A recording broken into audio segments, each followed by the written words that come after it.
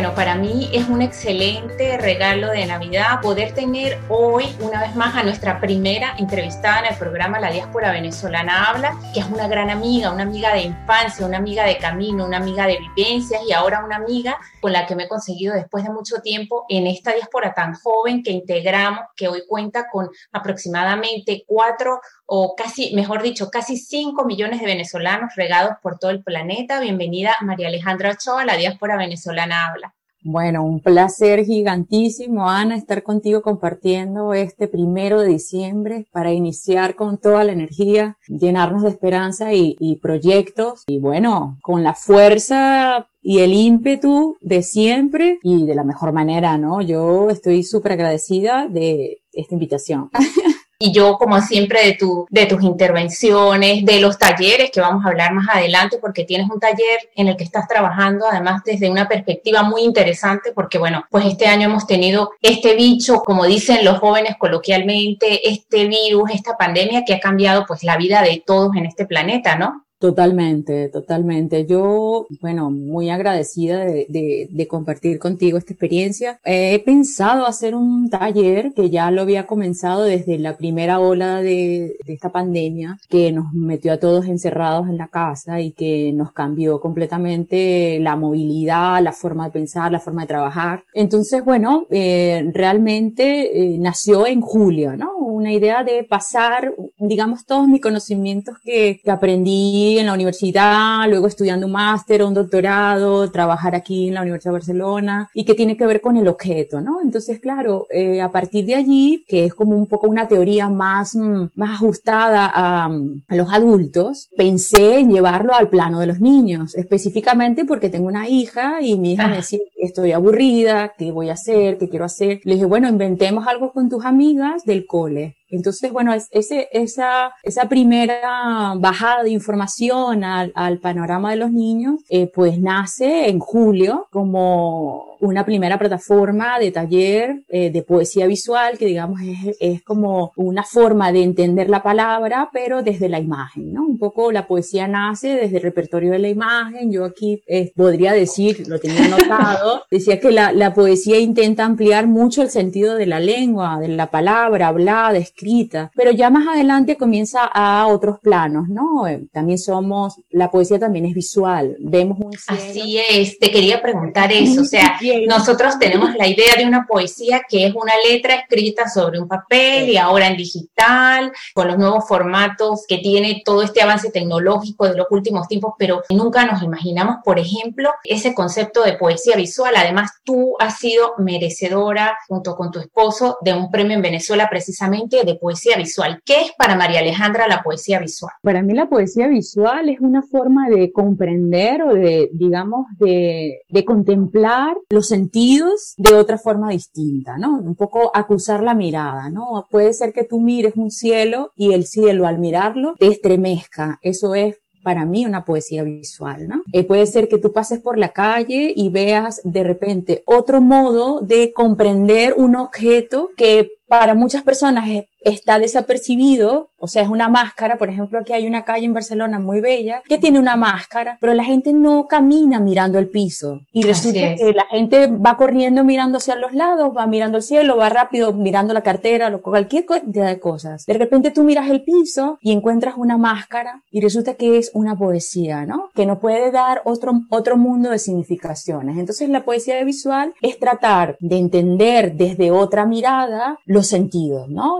Y bueno, claro, ya más adelante a nivel teórico, pues hay muchas personas, muchos creativos que han trabajado con la poesía visual de modo, digamos, como fortaleza, ¿no? Apollinaire, digamos, aquí en Barcelona está Joan Brossa, que es el poeta catalán por excelencia, que comienza un poco desde las primeras caligrafías, las primeras escrituras, pero ya se comienza a mezclar con otras situaciones visuales, objetuales, experimentales. Entonces, claro, ese universo de la imagen, ¿verdad? Es realmente, digamos, el marco el marco de referencia es como una gran constelación donde habitan un montón de estrellas, ¿no? Entonces, claro, ahora en el universo de un niño, pues es mágico, porque cómo podemos unir elementos de la cotidianidad para, desentrañar o desilvanar otros sentidos, ¿no? Entonces creo que la poesía visual ataca un poco más esos elementos, ¿no? Y la poesía visual, te pregunto porque tú eres aparte historiadora del arte también, tenías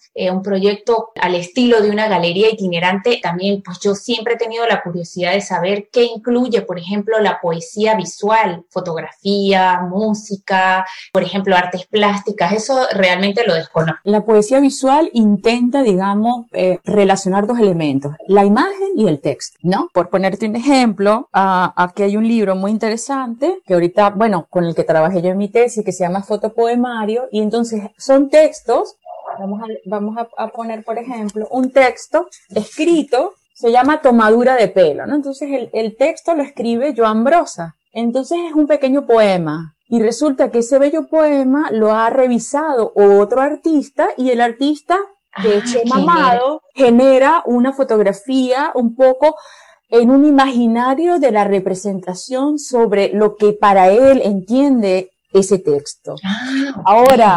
Ahora también pueden haber poetas visuales que trabajan directamente con la creación de la imagen. Por ejemplo, en España hay un artista que se llama Javier Jaén que genera poesías visuales a nivel tipográfico, a nivel de tipografía, es decir, a través de creación de un cartel.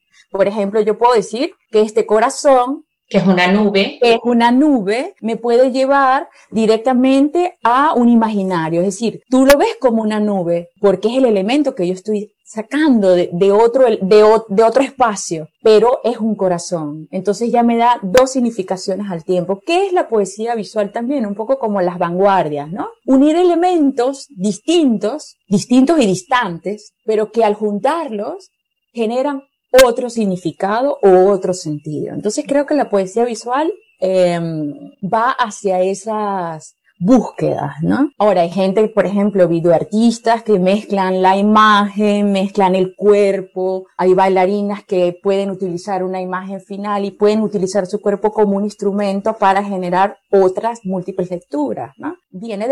Acabas de mostrar un libro que fue tu tesis, entiendo, tu tesis doctoral, sí, que habla esta es mi tesis. Sí, eso es, que se llama Ogenografía. ¿Y qué más dice el libro? Dice Ogenografía, investigación narrativa sobre las artes. Ajá, yo te quería preguntar también, por ejemplo, en lo que hace Chema Amado, que también es considerado un poeta visual, vemos en la fotografía normal que se trata un poco de la composición, pero la poesía visual, viéndola desde la óptica de Chema Amado, es como que el objeto es objeto de estudio, o sea, no es el vaso simplemente que está ahí porque me va a generar una composición en la foto, sino que el objeto como tal habla y transmite un mensaje, ¿no? Sí, totalmente. Realmente, por ejemplo, el objeto realmente es el documento de trabajo. Poetas visuales son como coleccionistas de ver cosas donde otras personas no ven. Ellos caminan, por ejemplo, Chema Amado, Isidro Ferrer, Javier Jaén, incluso Brossa, empiezan a utilizar el objeto cotidiano más allá de su misma forma utilitaria, digamos. O sea, una taza de té sirve para tomar té, pero si yo la empiezo a mirar de otro modo, podría ser un elefante, podría ser cualquier elemento de mi imaginación. Entonces, claro, realmente, como tú dices, es un documento de trabajo para ese poeta visual o para ese artista. En el caso de Chema Amado es un fotógrafo, pero es el primer fotógrafo de repente en España y específicamente en Madrid que comienza en su época a utilizar, a tener una mirada de la fotografía más allá de la representación de la realidad, porque lo que se está representando en la fotografía, digamos, son sucesos que están pasando, de revoluciones, de situaciones donde está el hombre y un contexto social, algo que pasa en ese momento. Ahora, si yo saco todas las personas que están allí, pero represento los objetos también hablan de sus sujetos. Mira, qué interesante.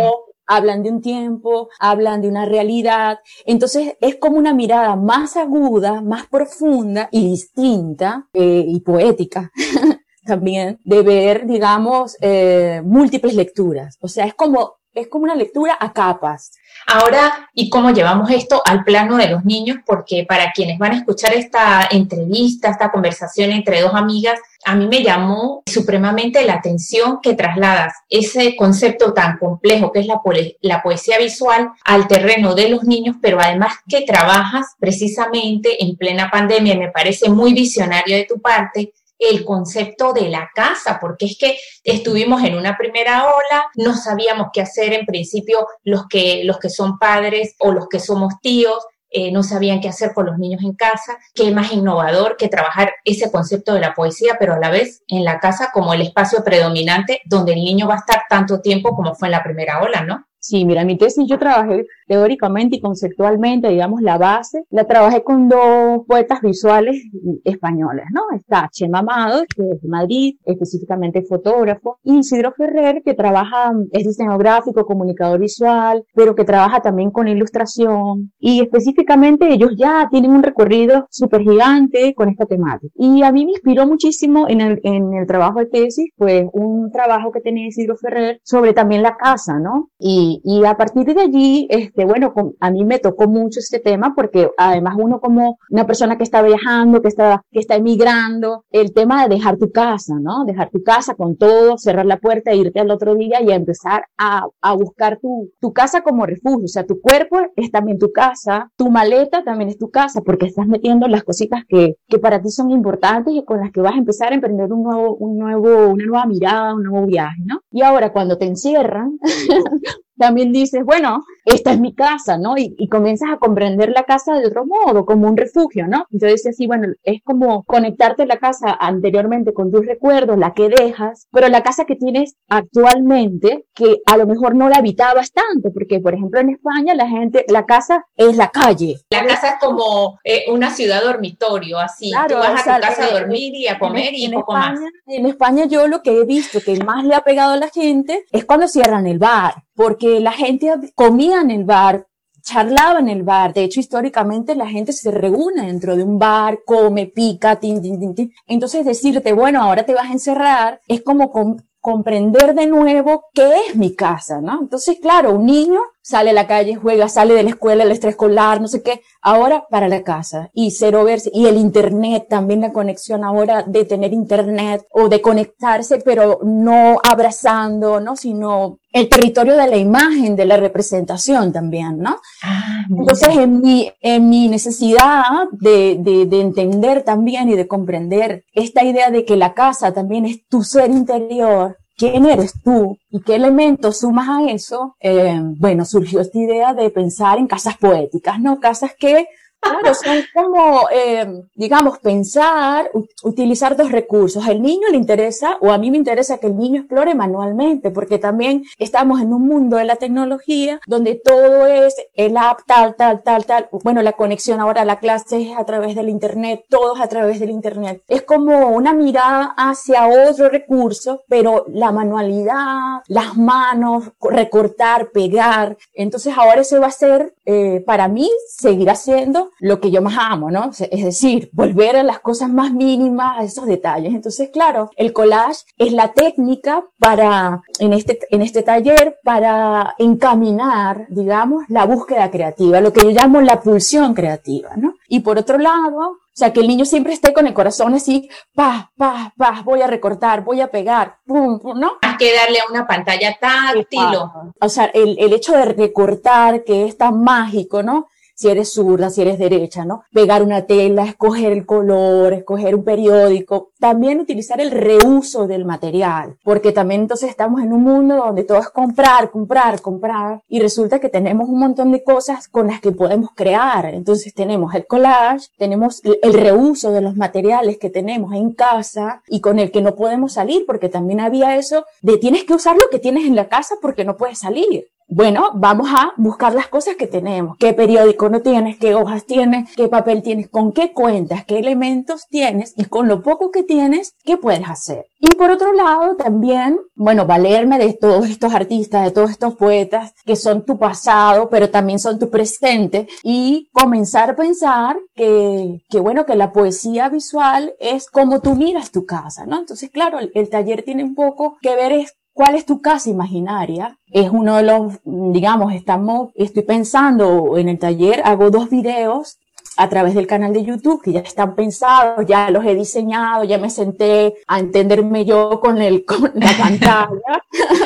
que no es poca cosa, ¿eh? No, y bueno, y pensar un poco en explicar qué es la poesía visual para un niño, explicar quiénes son esos exponentes más importantes a través del repertorio de imágenes de ellos y hacer que esos niños vuelen y piensen en elementos que son objetos que tienes en tu propia casa para reconstruir tu propio imaginario de lo que para ti es tu casa. Entonces, claro, ahí aparece tu mundo. O sea, el niño de una u otra manera, al unir elementos, está haciendo cosas por azar o intencionalmente. Entonces es una forma de también encontrar cuáles son las carencias o cuáles son las posibilidades o cuáles son las necesidades de esos niños, ¿no? En julio pues tenía varias casas y cada casa era un mundo. Entonces cada niño estaba representando sus objetos a través de sus objetos cómo era su casa imaginaria. Y fue fabuloso. ¿Qué hallazgos tuviste en esta primera edición del taller de poesía visual de los niños? ¿Cómo perciben esa casa imaginaria? Bueno, fabuloso. O sea, primero que esos niños eran de diferentes lados del mundo. Habían inmigrantes también. Y había niños, o sea, primero que se unieron como amiguitas, primero de Yara del colegio, que no tenían ni idea de la poesía visual. Otros niños eran amigos de Yara que se habían ido y estaban en otros países, en Colombia, en Francia. Entonces era impresionante porque era un encuentro para Yara. Claro, Yara en este caso no hizo el taller, mi hija, sino que ella fue mi community manager. O sea, ella fue la que me ayudó a hacer el video,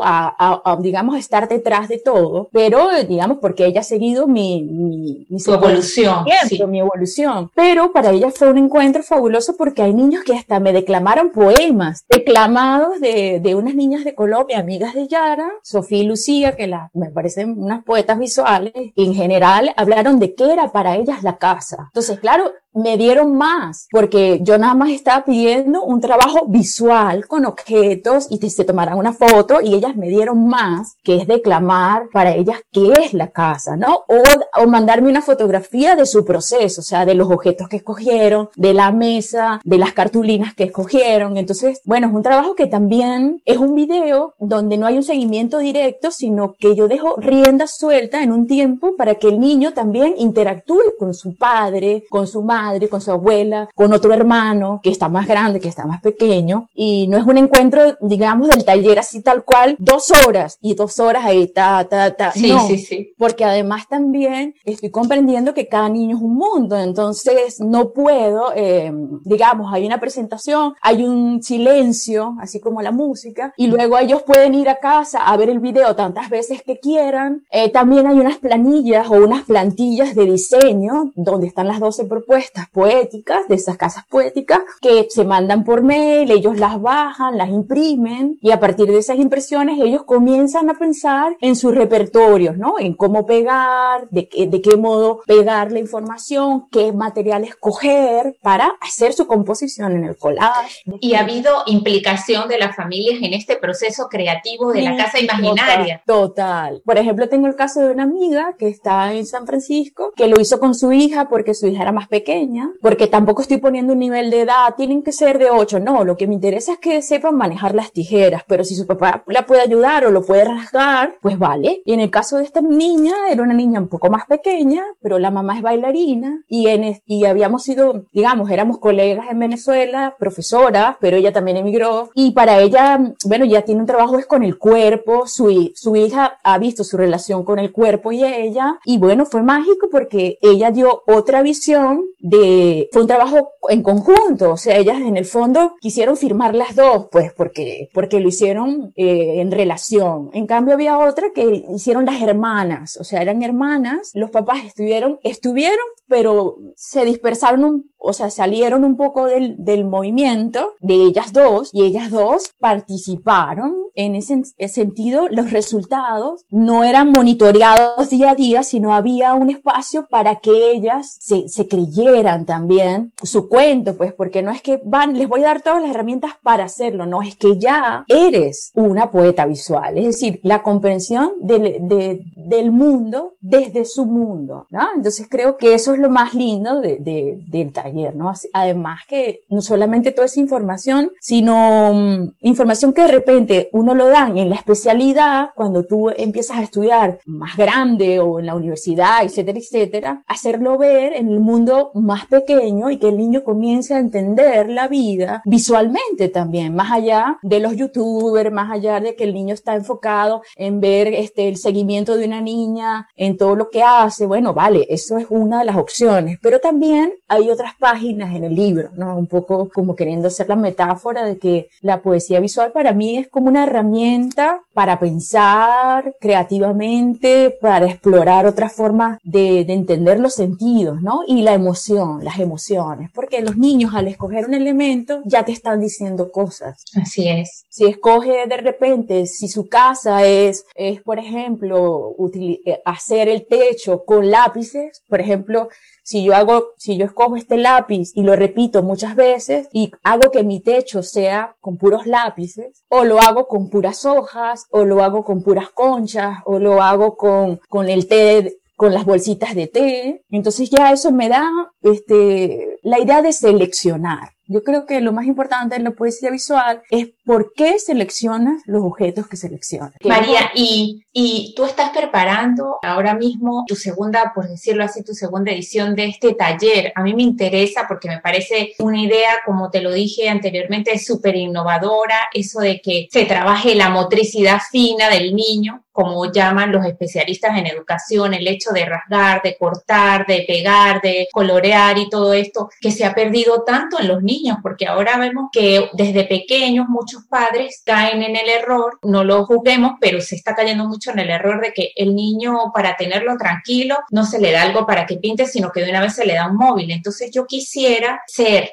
un agente multiplicador de esta iniciativa. Yo quisiera saber, para quienes nos van a ver, para quienes nos van a escuchar, cómo se inscriben en este taller, que además tiene la particularidad de que lo pueden hacer muchas personas, porque creo que va a ser por Zoom, tú me corregirás. Sí, bueno, he pensado en 2 sábados, ¿no? Pensé el sábado 19 y luego la semana siguiente, el sábado 26. La conexión es por Zoom, pero no es que vamos a estar 2 horas ahí, no. La conexión de Zoom es para la bienvenida, para el primer encuentro. Hola, yo soy Mao, porque digamos, Mao, Maria Alejandra, esta soy yo. La dinámica, ¿cuál es? La dinámica es participativa, porque ya hay unos videos, digamos, ya diseñados, donde está toda la explicación a nivel, digamos, visual, musical, digamos, ¿no? Ya preparado, ¿no? Y además hay material auxiliar que yo voy a enviar a los correos. ¿Qué me interesa? Tener el correo del padre, porque el padre voy a enviar el link a toda esa información a ese representante. Ahora tú has dicho el correo del padre, pero quisiera desde ya que nos dejaras tu correo. ¿Cuál es tu correo a través del cual los padres se van a comunicar contigo, María? Objetmao, como escribir objeto, O de observación, B de Barcelona, J de Jojoto, E de enamorado, T de tetero,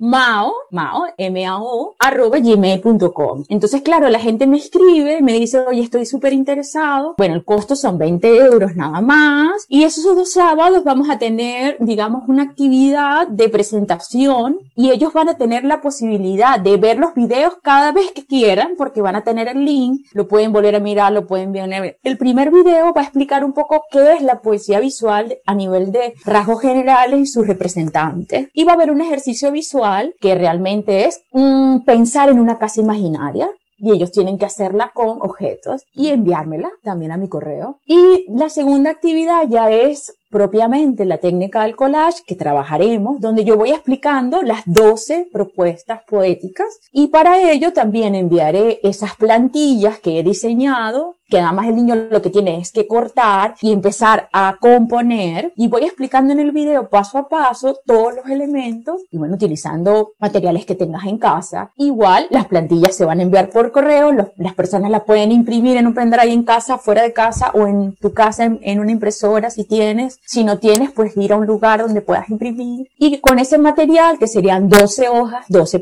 plantillas, los niños comenzarán a experimentar. Entonces, digamos que él ya está diseñado. Además de eso, hay una revista auxiliar que estoy enviando, o enviaré también a nivel de correo electrónico, para que ellos tengan más visualización de los exponentes de la poesía visual. De repente yo estoy trabajando 2 en el primer video, pero hay un montón de poetas visuales.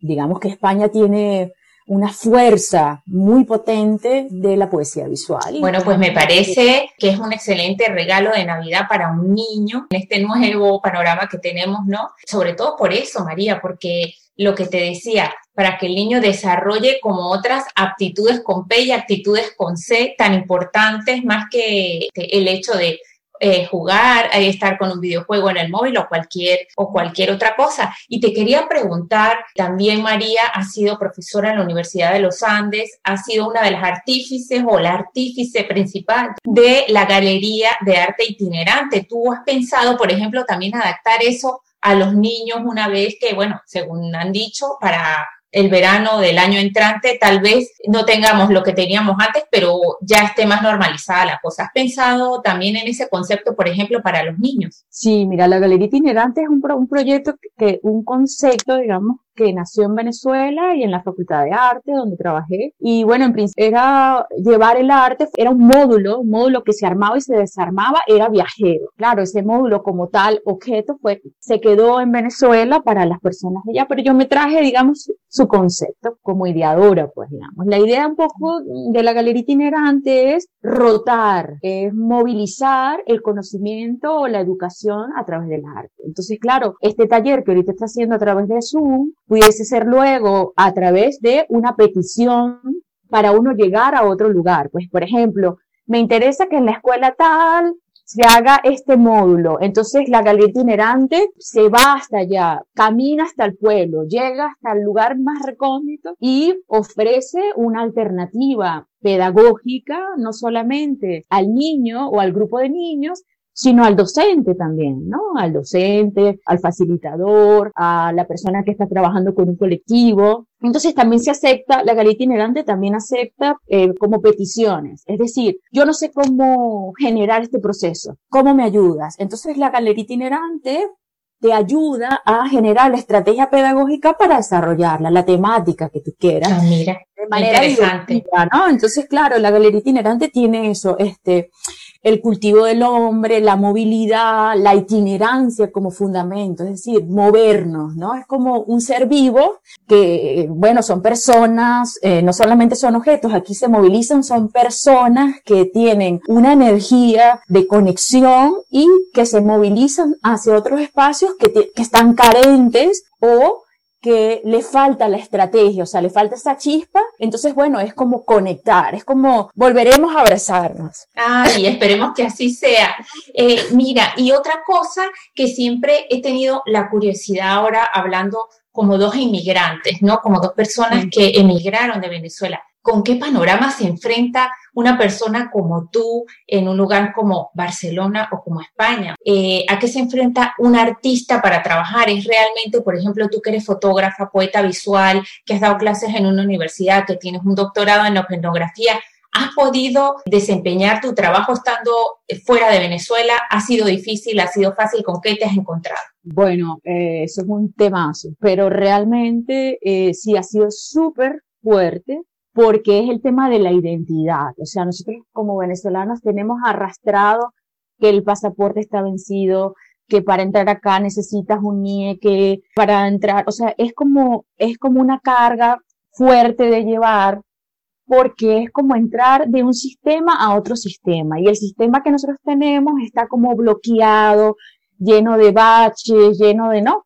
Y al entrar acá, pues también te enfrentas en que no todo es tan fácil, sino que necesitas tener un estatus para poder obtener una plaza, por ejemplo, ¿no? Entonces, si tú vienes como asilado, tienes un problema. si vienes como, por ejemplo, en mi caso, venimos como una visa de investigación, porque al principio pues, teníamos un proyecto de hacer un guión para una película, y bueno, se hizo todo ese trabajo, todo ese estudio, pero bueno, con el tema de la crisis todo se paralizó porque, digamos, los recursos se fueron hacia personas con más falta de dinero, digamos, o con más necesidad de ayuda. Y entonces es el tiempo. Yo creo que el caso del inmigrante es tener una paciencia extraordinaria con la P mayúscula y una paciencia interior, como una búsqueda interior y de ser demasiado resolutivo. Creo que el venezolano, como ya viene con un tema de ser resolutivo forever, siempre, de vivir el día a día, de sobrevivir, de sonreír ante la adversidad, creo que, bueno, eso nos ha hecho un poco fuertes, digamos, ¿no?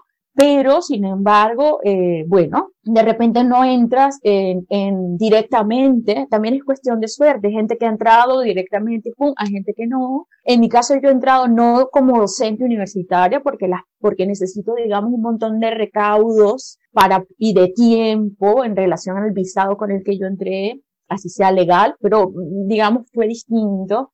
Entonces me ha tocado como trabajar en áreas arropadas por el arte, pero bueno, freelance, o sea, un poco el territorio de tener un espacio sólido, estable, bueno, como se enfrenta uno cuando se va de viaje, ¿no? Como una maleta y comenzar de nuevo, ¿no? Entonces creo que todo, pues, te llena de aprendizajes también y, bueno, es un reto, ¿no? Es un reto también entender el caminar, pues, como cada paso que uno va dando, vas teniendo la fortaleza para respirar y decir, yo quiero seguir caminando hacia allá, ¿no? Hay mucha gente que va, se cae, pum, y si se cae, bueno, me caí y voy a volver a levantarme, ¿no? Creo que muchos emigrantes están en esa misma situación, pero tampoco es fácil, no digo que es fácil, pero bueno, es como yo creo que es mucho la palabra meditación. Creo que ahí la meditación es como el norte, ¿no? Respirar, tener un poco de paciencia, porque la impaciencia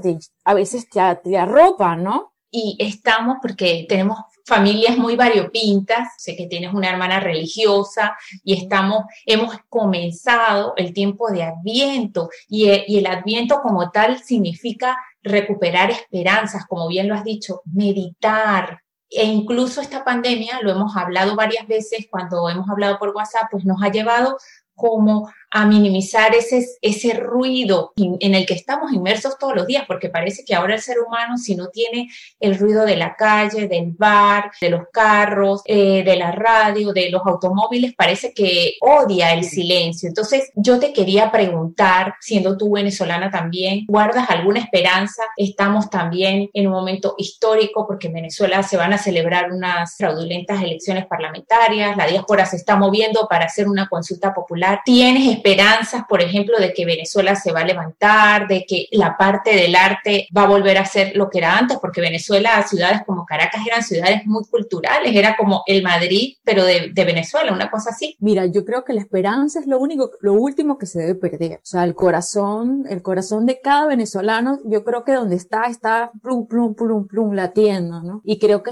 hay entre una tristeza, una melancolía, pero en el fondo hay unas ganas digamos, de ese corazón que uno tiene partido, reconstruirlo, ¿no? Hay un artista que ahorita no me acuerdo, que es muy bello, que trabaja con los retazos. O sea, si una taza se parte y queda toda desfragmentada, él la vuelve a reconstruir y quedan solamente la visibilidad de todo lo roto, ¿no? De esas partes pequeñas que se volvieron a reconstruir, ¿no? Entonces yo creo que a lo mejor la visión para mí metafórica es como ese pedazo. O sea, nosotros somos una gran taza que está partida y está fragmentada en el mundo, pero que todo el mundo tiene las ganas, en el fondo, todo venezolano tiene las ganas de unirla y volver a tomar un té o un café en colectivo, ¿no? Porque, bueno, venezolano es corazón, ¿no? Entonces creo que la esperanza nunca se pierde, y de repente uno también pues llora porque tiene gente en Venezuela, y si no tiene gente, tiene la naturaleza, pues te acuerdas del río, te acuerdas del sol, te acuerdas de la Navidad, de los viajes, de los museos, de los aprendizajes. Es decir, Venezuela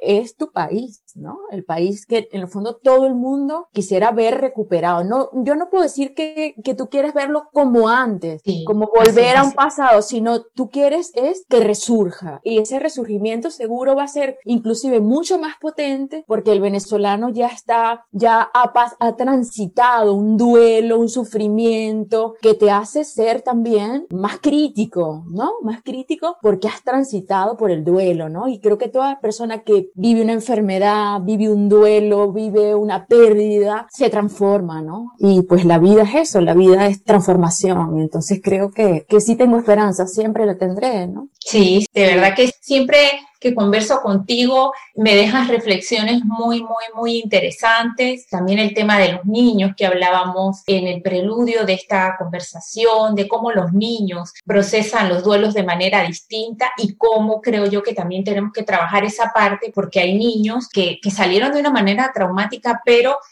que también hay un trabajo con ellos de no dejar en cierto modo, sino obligarlos a que no olviden parte de sus raíces, aun cuando no vuelvan a Venezuela, echen sus raíces fuera, ¿no? Sí, los niños que se han ido y los niños en general del mundo que la pandemia les ha golpeado. O sea, el hecho de estar todos con una máscara que ahora tenemos que agudizar es como la poesía visual, ahora somos ojos, ¿no?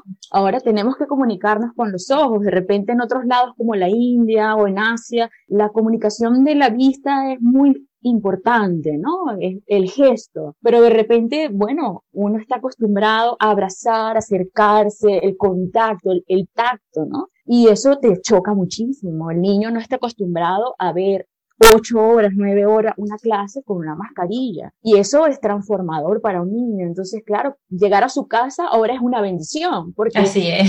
Porque no vas a usar la máscara. Entonces, entonces ahora al quitarte la máscara y ir a tu casa es distinto que en otro momento, porque en otro momento eras completamente libre, sin máscara y llegabas a la casa. No querías llegar a la casa porque la casa era para hacer tareas o yo qué sé, ¿no? Es la calle. Entonces, la casa y la calle ahora es distinta. Sí, los significados han cambiado radicalmente, así es.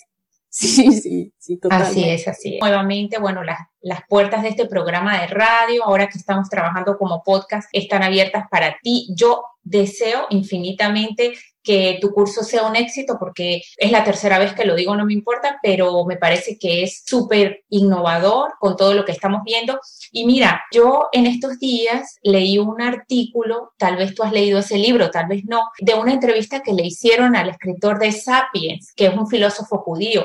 Y él decía que vamos a evolucionar, una de las cosas que decía es que vamos a evolucionar hacia una sociedad donde van a sobrevivir los que tengan inteligencia emocional y herramientas emocionales porque vienen muchísimos cambios. O sea, ya no va a ser algo de que yo tengo que ser ingeniero, yo tengo que ser médico porque no sabemos ni siquiera a qué va a evolucionar el mercado o el mercado laboral, ¿no? Y yo creo que ese es uno de los grandes aprendizajes que tenemos, que también, como tú bien lo dices, hemos evolucionado demasiado rápido a lo digital, pero hemos dejado las cosas manuales con el smartphone que sirve para muchas cosas. También es verdad que los niños ya no socializan tanto como antes, como tú, como yo, que íbamos a los scouts y que quieras que no, eso creaba como rituales, como costumbres, como redes que nos sirvieron mucho para apoyarnos entre todos y para salir adelante y para tener herramientas emocionales para enfrentar situaciones que nos pasan, que en Venezuela nos pasaban como venezolanos, pero que nos han dotado aquí de, como bien lo dijiste,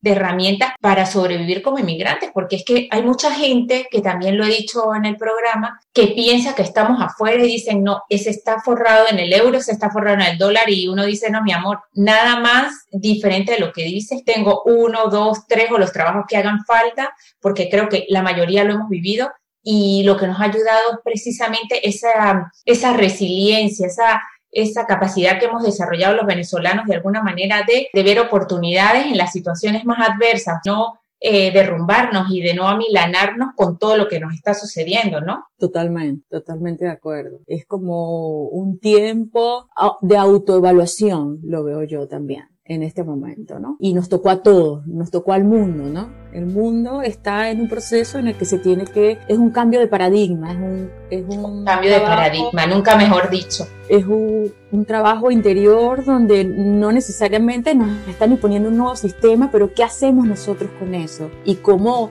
lo vemos positivamente también, o sea, qué cosas le podemos dar y de qué modo redimensionamos también los procesos de educación, los procesos de relación, los procesos de comunicación con el otro, desde el más pequeño, que es la familia, el amigo, ¿no? O sea, ahora hacemos la posibilidad de conectarnos, ¿no? Entonces, bueno, creo que es un momento también de entender también lo que está más allá de lo que vemos. Tenemos que revisar lo que sentimos, ¿no? Y creo que por eso la parte emotiva es fundamental en estos momentos también, ¿no? Besitos y gracias por esta oportunidad de compartir contigo pensamientos y formas artísticas.